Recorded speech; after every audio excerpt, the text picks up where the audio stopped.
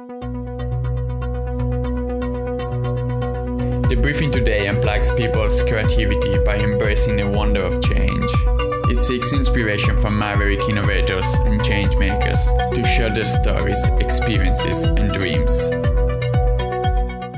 Biases are part of our day-to-day thinking and decision-making. There are also future fallacies that sway us from envisioning, using Dorr's terms, realistic futures in an effective and efficient manner. These are common errors we'll fall trap of while reasoning on those futures.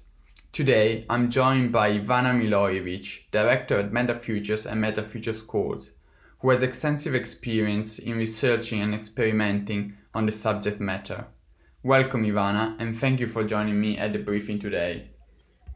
Thank you so much, Mattia, and greetings from Australia. It is wonderful to have you here, Ivana. Last year, UNESCO ran the Futures Literacy Summit. The objective was to spread the concept of futures literacy and its underlying thinking. Indeed, the motto was to go beyond the poverty of imagination.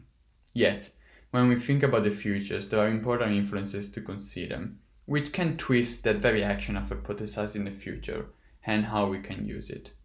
These influences are in some way detrimental to the thinking, and we refer to them as futures fallacy. Sometimes I think about futures fallacies as a cross between logical fallacies and what Barbara Tuchman described as historical folly. What do I mean by that? When we look at the future, of course, it's an open space. Of course, we don't know what the future will bring.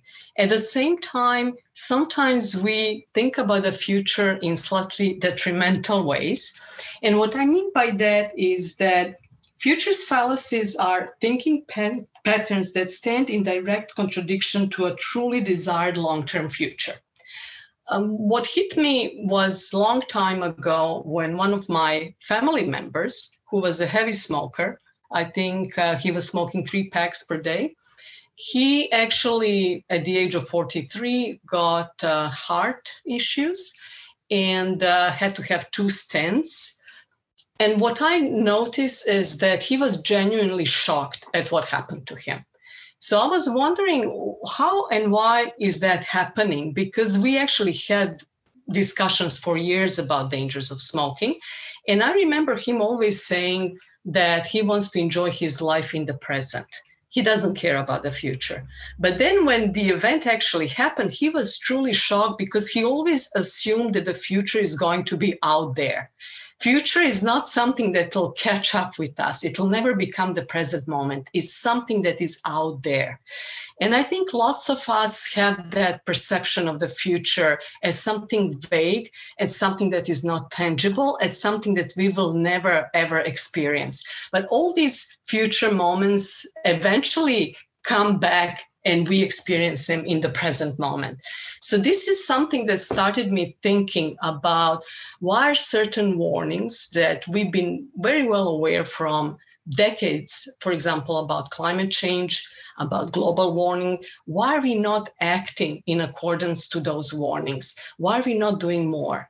With COVID-19 as well, I've written a couple of articles last year where I looked at preparedness. I looked at the role of foresight and the response by the government sector. And my initial hypothesis and assumption was that the better we prepared would be kind of contingent on whether foresight was put in place or not. And that was and wasn't the case. At one level, it was the case. For example, in Australia, they did some modeling and they found based on those modeling that the best case scenario was 50,000 people dying. That is population of 25 to 26 million.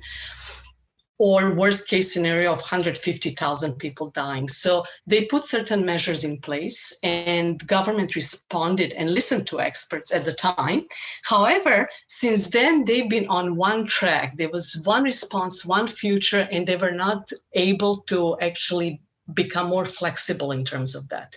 So in terms of climate change and environmental degradation that we are facing, at the same time, we know and do not know. So our knowing about the future is very vague. It's not tangible. We can't even imagine what it means. And then when it hits us, we kind of tend to get shocked or say we are really surprised and these are unprecedented times, and we go into denial, even though there were so many warnings about COVID and the pandemic by the global bodies, by national bodies. I have a whole 5-6 pages of those warnings in that one particular article listed. So futures fallacies, the way I understand them, are about these thinking patterns that stand in direct contradiction to a truly desired longer-term future. So we want to have healthy bodies, we want to have good environments, and yet we are engaging in practices that are in direct contradiction to those things, to those truly desired longer-term futures. As well, they are thoughts and behaviors that are contrary to our best existing evidence, facts, and logic of relevance to emerging futures. And they are cognitive frames that ensure chosen strategies fail. What do I mean by that? There are certain, how would I say it, causes and consequences. And there is something we don't know. We can't really truly say about the future. We can't predict it. But there are certain things that we know. For example, I believe you are a skier. Yeah, Mattia, Yes. and adventure. So there would be many parts of Europe that have these disaster plans in terms of preventing avalanche. So we don't know exactly when the avalanche is going to happen and how it's going to happen, but there is a certain range of strategies that are put in place to prevent high cost to our human lives, property, as well as environment. Now, with certain other phenomena, such as climate change, for example, we are not doing so well. And my question initially was to understand why this is so. Why are we not being able to kind of engage in certain decisions that are bridging those logical fallacies and rational policy response, or what we know that is happening and then refusing to act in accordance to what we know. So that was my question, and this is how I started investigation into futures fallacies initially. Thank you, Ivana, for bringing up also some numbers and sharing current experiences, current situation, current scenarios that are maybe far away for many because related to Australia, but still the context could sound familiar to many. You also bring up some quite important terminology like preparedness, flexibility, denial, and I very like what you're saying as a concept of abstraction, which could inform our decision and could leverage, reinforce our preparedness in case something happens. By hypothesizing different futures, we can create and simulate possible scenarios and how those might unfold and what might be the cause and consequences that you mentioned just before. Those are actually going to support the decision when something happens. Yes. So there is a question, for example, when the COVID first started, people were saying, oh, it's just the flu. Now, no one says for avalanche is just the snow or is just snow. People are not saying that. So why are they saying it about COVID? Because it's something new for most people, even though it's not new for us as human species. There was this debate in terms of the pandemic, whether it's something that is unprecedented. Some people were saying that they were shocked. These were unprecedented times. And then other people were saying, well, actually, pandemics are as certain as death and taxes. This is something that humans have been experiencing like since we probably became aware of ourselves. So there is some contradiction there. And there are, I believe, certain ways about how it's a cognitive dissonance when we look into certain futures issues that we, as I said, know and not know at the same time, and then not even act on what we do know. No, absolutely. And I was doing a research on disaster management a few years ago, and investing in preparedness can reduce the by 67% the damage of the possible impact. So preparedness is very important in trying to mitigate the damage, and also maybe or avoid the damage at all. So um, so if you're talking about future fallacy, and we are trying to understand something that it is in the futures, but as you said before, we cannot predict the futures. We can only hypothesize the futures. How many future fallacy are there, and how can we try to understand them, that we are falling trap of any of those? Yeah, well, that's a very good question, because I think with logical fallacies, philosophers have identified over 200 or something. And it doesn't matter that they have identified them, we still engage in them on a regular basis. For example, argumentum ad hominem has been identified as a logical fallacy centuries and centuries ago. And still, when people argue, they're going to attack the person and not the argument. So that happens. Even though we know that they exist, we still engage in them. And I was reading the work of some psychologists and experts in behavioral economics. For example, the work by Dan Ariely, who is talking about how we are all irrational, but predictably so. So there are certain hidden forces that shape our decisions, which is the title and subtitle of his book.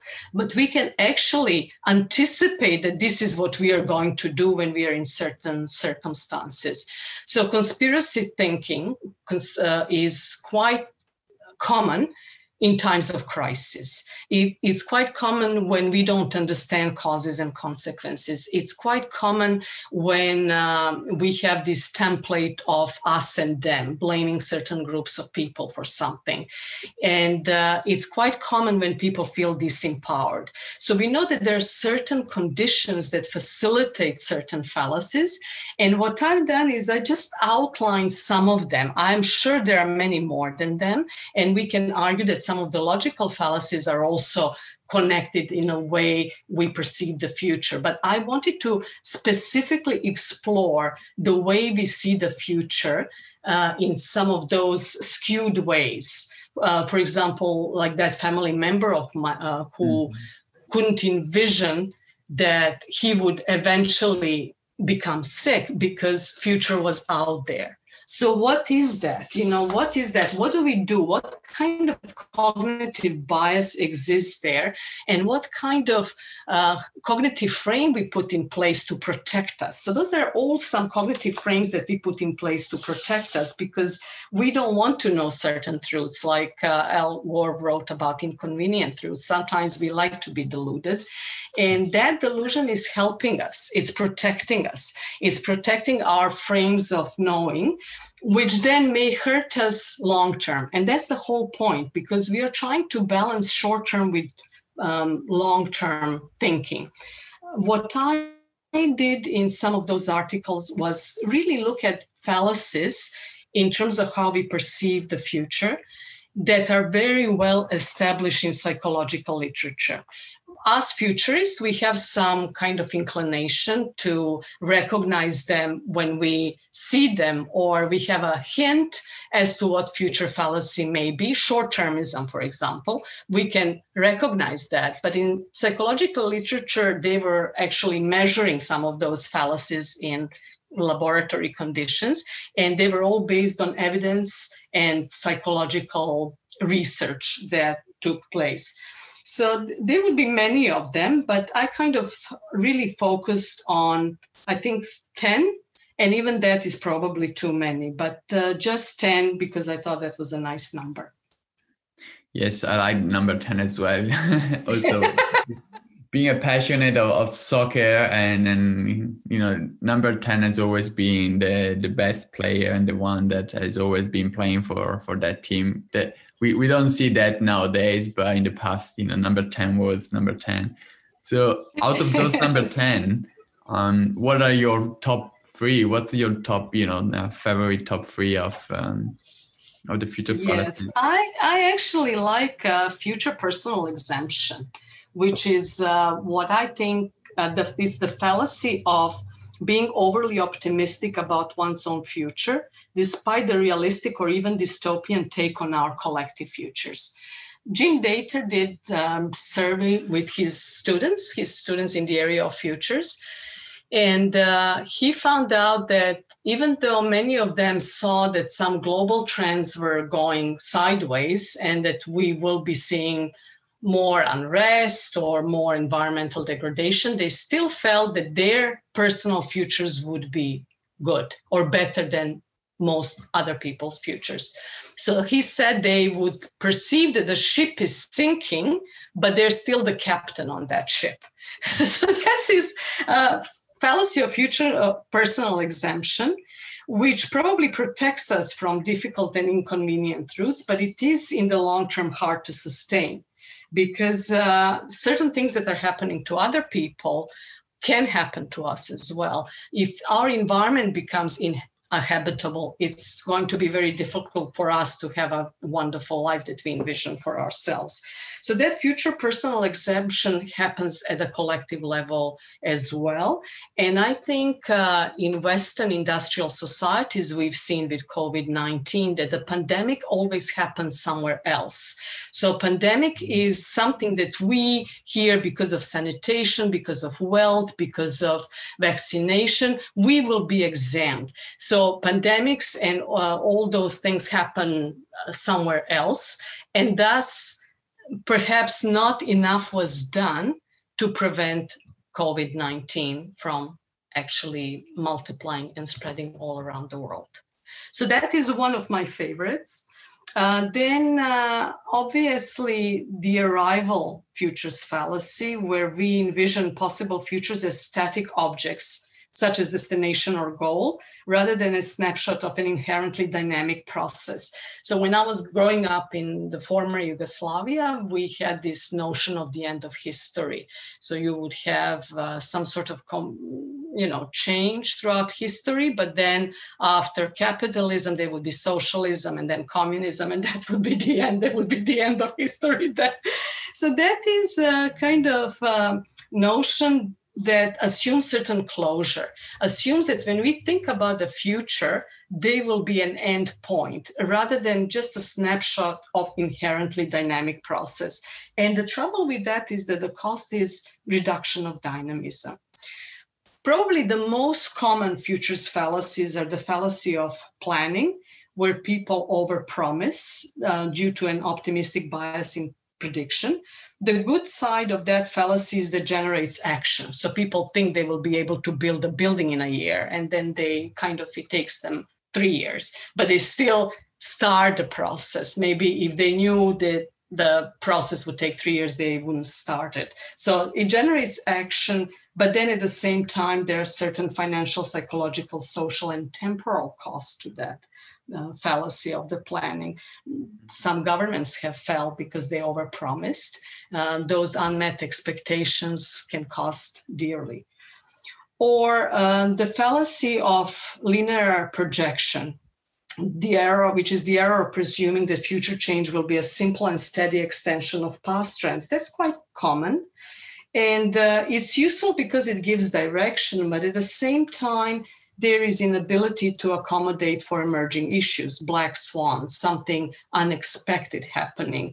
That would be the cost to it. Or the one that Dorr has called ceteris paribus fallacy, which is the error of considering only one single aspect of change while holding all else equal. That simplifies complexity, so it's easier to understand what's happening, but then it misses a whole range of other factors. I think the prediction as well in the area of future studies, even us futurists fall victims of that, because lots of organizations want us to give them some sense of what's coming next, and they want to get some certainty. that certainty we know about the future cannot be provided, but nonetheless, people keep on wanting it. The reason for that is that people believe it's possible to predict the future. And there is a quite important distinction between predicting the future and anticipating the future, or forecasting a whole range of alternative futures, which we can do, but we cannot really predict it. So the problem with that fallacy is that even though it gives some certainty, in the long term, it harms us, because then comes the cynicism towards futures work. When you talk about COVID-19, there were lots of predictions of coming disasters. I don't know whether you've seen the movie Contagion. It's a 2011 movie, which was probably 80 to 90% accurate in terms of what happened with COVID-19, but it was recorded a decade before that. So there were lots of predictions, and then some of those we now remember in hindsight because they came through, but there were hundreds and thousands of so-called predictions that never materialized. So when people believe that it is possible to predict the future and that prediction does not materialize, then they become skeptical over warnings. They actually are really important. Yeah, and hindsight is always of course, something tricky. Yeah. Yeah, we've like innovation as well. It's something that we can define innovation only hindsight, because as we have that technology that we are developing, there's still no innovation, and in its nature, it's just a development of something new.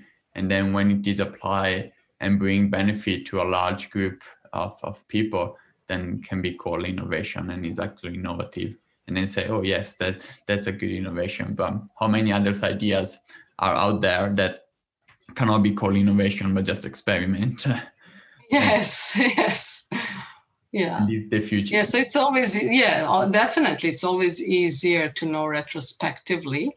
But the problem is that belief in the need to plan is really important, but the belief that we can predict the future is the problem, is the fallacy. Not that we can't think about causes and effects, not that we can't anticipate, but believe that we can, for example, going back to the example of the avalanche, that we will know that exactly on 26th of April, there will be avalanche here and there. Sometimes there are warning signs and sometimes it's quite visible. Probably the day before, the closer the future is, maybe if there are already some warning signs, we can tell that with more certainty.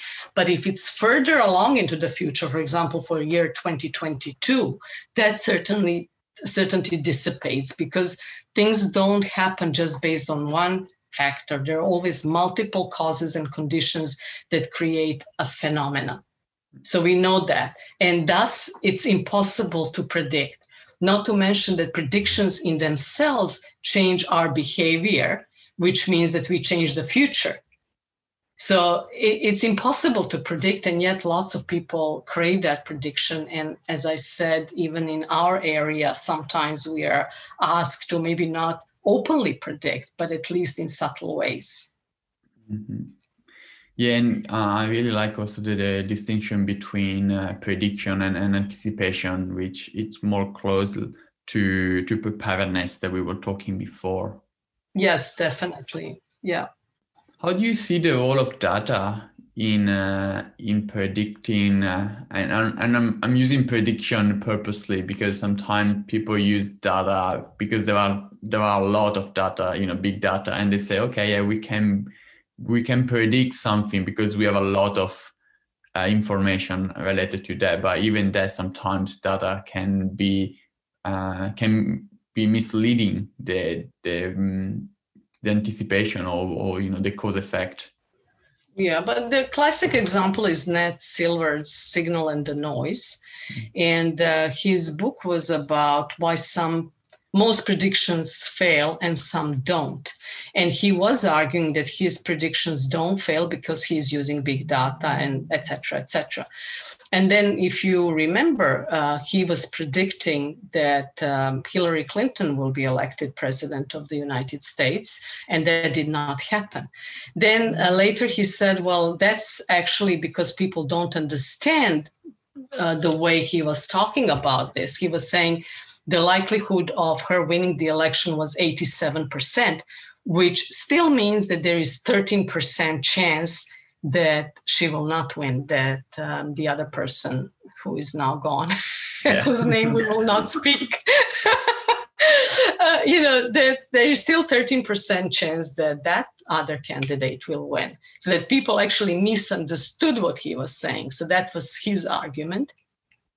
And interestingly enough, we can see in terms of predictions, I think we already mentioned that early into COVID-19, Australian government did some modeling, and they did scenarios. The best case scenario was 50,000 people dying, and the worst case scenario was 150,000 people dying. That was population of 25, 26 million. But then they put certain measures in place. And as a result of those measures, so far, 910 people died. So we are not talking about thousands. Sadly, I mean, there were still 910 people dying, but now that is less than 1,000 and not 50,000 and 150,000. So they run those modeling based on whole range of factors. Those are the figures that they came with. And because the figures were so staggering, government was actually pushed into action, and government did a whole range of protective measures. They put them in place. So that's where this is, I think, the best part of kind of futures thinking put in practice, where there are certain warnings and we act on them. Unfortunately, the measures are, again, short-term and probably short-sighted. They are not put in place for living in pandemic for next 5 or 10 years. They were assuming that the vaccine will come very quickly, and then that the population will be quickly and easily vaccinated, and then that they will be able to reopen the border and the economy. Now, that has not happened because a whole range of issues that were difficult to predict a year ago. Issues with AstraZeneca vaccine and those rare but very dangerous cases of thrombosis and blood clotting, and then difficulty in obtaining different types of vaccines. Some of those difficulties are political and economic because Australia is not looking to negotiate something with China and Russia, for example. They're focusing on vaccines developed in the Western world. So there is obviously already a limited pool, more limited pool here. This is the kind of lack of flexibility in long-term thinking. So they were very good with this medical and technical side of things, but probably not so fabulous when we look at second and third and fourth and fifth rate consequences. What does this lockdown mean for tourism industry, education industry, mental health of Australians, people who are dual citizens who can't go and travel and see their families, or who can't have their family members come to Australia. So there is a huge cost out there that hasn't been calculated because the focus was on one or two variables. Listening from your words is that scenarios was good at the beginning, and then something happened, which is natural because we are a dynamic society, we move forward, and then new iterative scenarios needed to be made in a way that there were new informations, and those new information should be put into kind of modeling or scenarios exercise to explore and adjust this longer view, and not just to embrace the COVID, the pandemic, and trying to solve it quite quickly. Mm-hmm. And Australia, to that extent, did a really great job, because as you mentioned Yes. some numbers, and the numbers are really low Yes. compared to the rest of the world. But there is a need to iterative and keep evolving that scenarios. But this is, I think, two fallacies in one here. We have that ceteris paribus fallacy, which is the error of considering only one single aspect of change while holding all else equal. This never happens. We never have just one single aspect of change while everything else is equal. When we have one thing change, usually there are snowball effects to that change. There are other things happening parallel to that one change. So if we are just focusing on number of deaths, that is, we are talking about phenomenal success here, comparatively speaking, and it could have been even better success if we didn't have some other fallacies that were playing, that were put in place here. Because of that fallacy of future personal exemption, somehow there was a lack of ability to see that people who were coming on those very expensive cruise ships could bring the virus into the country, because the pandemic and viruses and bacteria always happen in our imagination in these unsanitary, poor places. Something such as a luxury boat cruise cannot possibly bring the disease into Australia. So there was some oversight being done there because of some fallacies. And the one that I said in terms of ceteris paribus, considering only one single aspect of change while holding all as equal, or the arrival, that somehow Australia will arrive at this moment in time where there is no virus, when the borders are closed, when we are safe, without taking into account that it's actually very difficult to maintain that state indefinitely. So there is no plan at the moment about when the borders will be open. No one is even talking about. There are some, not even scenarios. That's not even part of modeling.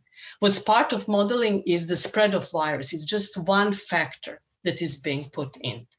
And that is costing us not just in terms of our long-term well-being. It's costing people right now in Australia who are struggling with their mental health, or who are struggling with family disruptions, or who are struggling, some students, foreign students who cannot get support, who can't leave, who can't continue to work or study. So there are lots of costs to certain vulnerable people right now. And it always depends on where the gaze is and what is the priority and what are the values. If the values are economic costs, if the values are just in terms of how that virus will not be imported into Australia, then we are going to create policy responses that reflect that, and that they will stay stuck. So right now, there is some level of stuckness here in Australia because people don't see the need to get immunized, given that there is no community transmission in Australia. And then they will not open up economy and borders fully while everyone is not immunized. So it's like a sort of a stalemate. There is a certain level of stuckness that is happening because of that assumption that we can arrive to a certain moment where we will say, okay, this is a fantastic success and this is it, and forgetting about all these other variables that are equally important. And so how can we mitigate those future fallacies? What are the antidotes to, reduce and be more aware of those future fallacies as we develop future scenarios? Okay, so when we talk about that linear projection fallacy, which is the error of presuming the future change will be a simple and steady extension of past trends, which we see a lot, the antidote obviously is to think in terms of alternative futures, which is the whole area of future studies and what futurists do. That linear projection as well, the antidote is understanding what emerging issues analysis is and what black swan phenomenon is. For example, when we look at that linear projection, this is one example I show to people. If you just project from the past, in the 80s, there was demilitarization trend happening because there was the end of the Cold War. And then 80s and 90s, we've seen quite a big drop in terms of how much money was being spent globally on weapons. But then there was just one event, September 11, that took place, and it changed everything. So the trend completely reversed. So if you just look at kind of past and trends, you look at the future in terms of extrapolation from the past and not understand what emerging issues are or what that black swan event can do, then there will certainly be this lack of understanding that the future is open and that we can then see what are some of those alternative futures. In terms of ceteris paribus, which is that arrival, the error of considering only one single aspect of change while holding all else equal, futures wheel is an excellent method where we look at multiple consequences. So we start from one event and then we look at the first, second, third rate of consequences, and we look at multiple consequences, some of which are going to be positive, some of them are going to be neutral, and some of them are going to be negative. We know with COVID-19 as well that some of those consequences, potential consequences, may be beneficial. When initially the pandemic started, we visibly noticed that the air was cleaner. We visibly noticed. So that was incredible that there were some positive changes in that regard. Some people are able to organize more flexible work-life arrangements, etc. So pandemics are known to, or change like that, big, massive change of any kind is known to actually enable us to have some positive effects after that. So thinking in terms of alternative futures and then understanding what is neutral, what is negative, what is positive, and trying to design strategies towards those positive ones would be one antidote. In terms of the arrival, Meme Song has invented a method called time machine, which I really enjoy and really like. When you travel back into the past and then you see what are the changes that happen over the last 20, 30 years. When we've done that in workshops, participants are more than kind of inclined to understand that these type of changes will continue in the future. There will not be this one thing that we will achieve and then the future will stop. We will have the end of history. In terms of the planning, and that is very interesting, with the planning, some researchers were saying, even though we know we overpromise and we have this optimistic bias in prediction, we still keep on doing it. So the best thing to do is to kind of induce a healthy dose of pessimism, because sometimes with this planning, the whole area is quite optimistic and people who are building certain things are also very optimistic. So introduce a level of pessimism or include people who are less powerful in a society through participatory futures is something that has shown the most promise. Because policymakers, for example, they come from a certain level of wealth and education, and they seem to see the future in certain terms. And that sometimes is not taking into account perspective of more vulnerable members in the society. In terms of the prediction, the best antidote is, again, looking in terms of alternative futures, critical futures thinking, and then focusing on personal and local futures with enhance a sense of hope and empowerment. With overinflated agency, and I didn't talk about that much, but this is where all this conspiratory thinking comes into play. Some people assume that an individual or a group has all this amazing power, and that really is not the case. Even the most powerful dictators never managed to long-term change everything the way they wanted. So that overinflated agency comes from some, as I was already discussing, from some sense of being disenfranchised or these illusions. So futurists can bring a sense of hope when we are working with people. And we ourselves can start thinking, what is my zone of influence? So rather than delegating my power to this group that works in secret, whether they are, I don't know, Bill Gates or Soros or Masons or Illuminati or Big Pharma, this group that works in secret and gets everything the way they want it, I can start thinking about what is my own zone of influence and engage a little bit more analytical thinking, vision, desire, futures, and backcasting, which kind of enhances that sense of influence.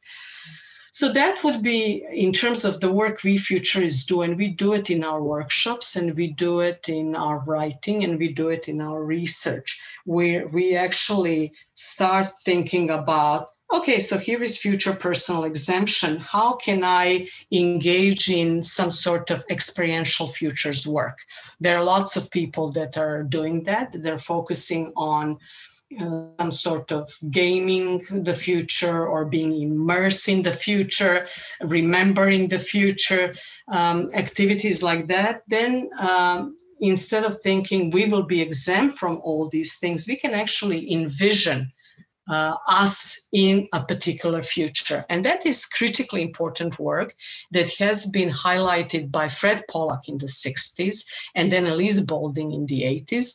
Elise Boulding in particular was talking about how people, when they look into the future, they have their desired vision for the future, but they don't really know what that looks like in detail. She was working with peace activists, for example, who couldn't really imagine and envision the world without armies.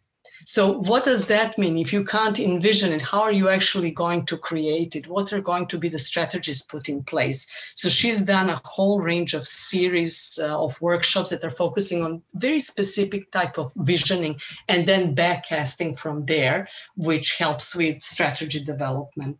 I think that is one of the best ways. We already have a range of futures methods and we are already using them. So they can be a little bit more specifically applied to futures fallacies, depending on the group, depending on what's happening.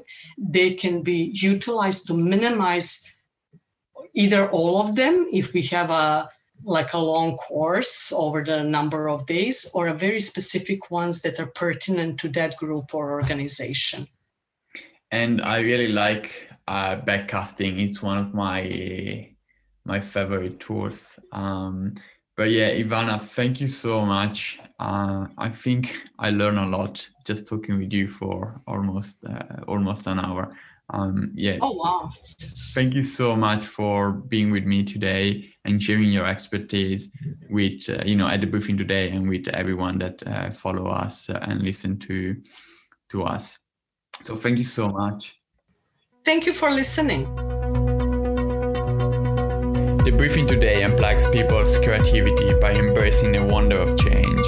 It seeks inspiration from maverick innovators and change makers to share their stories, experiences, and dreams.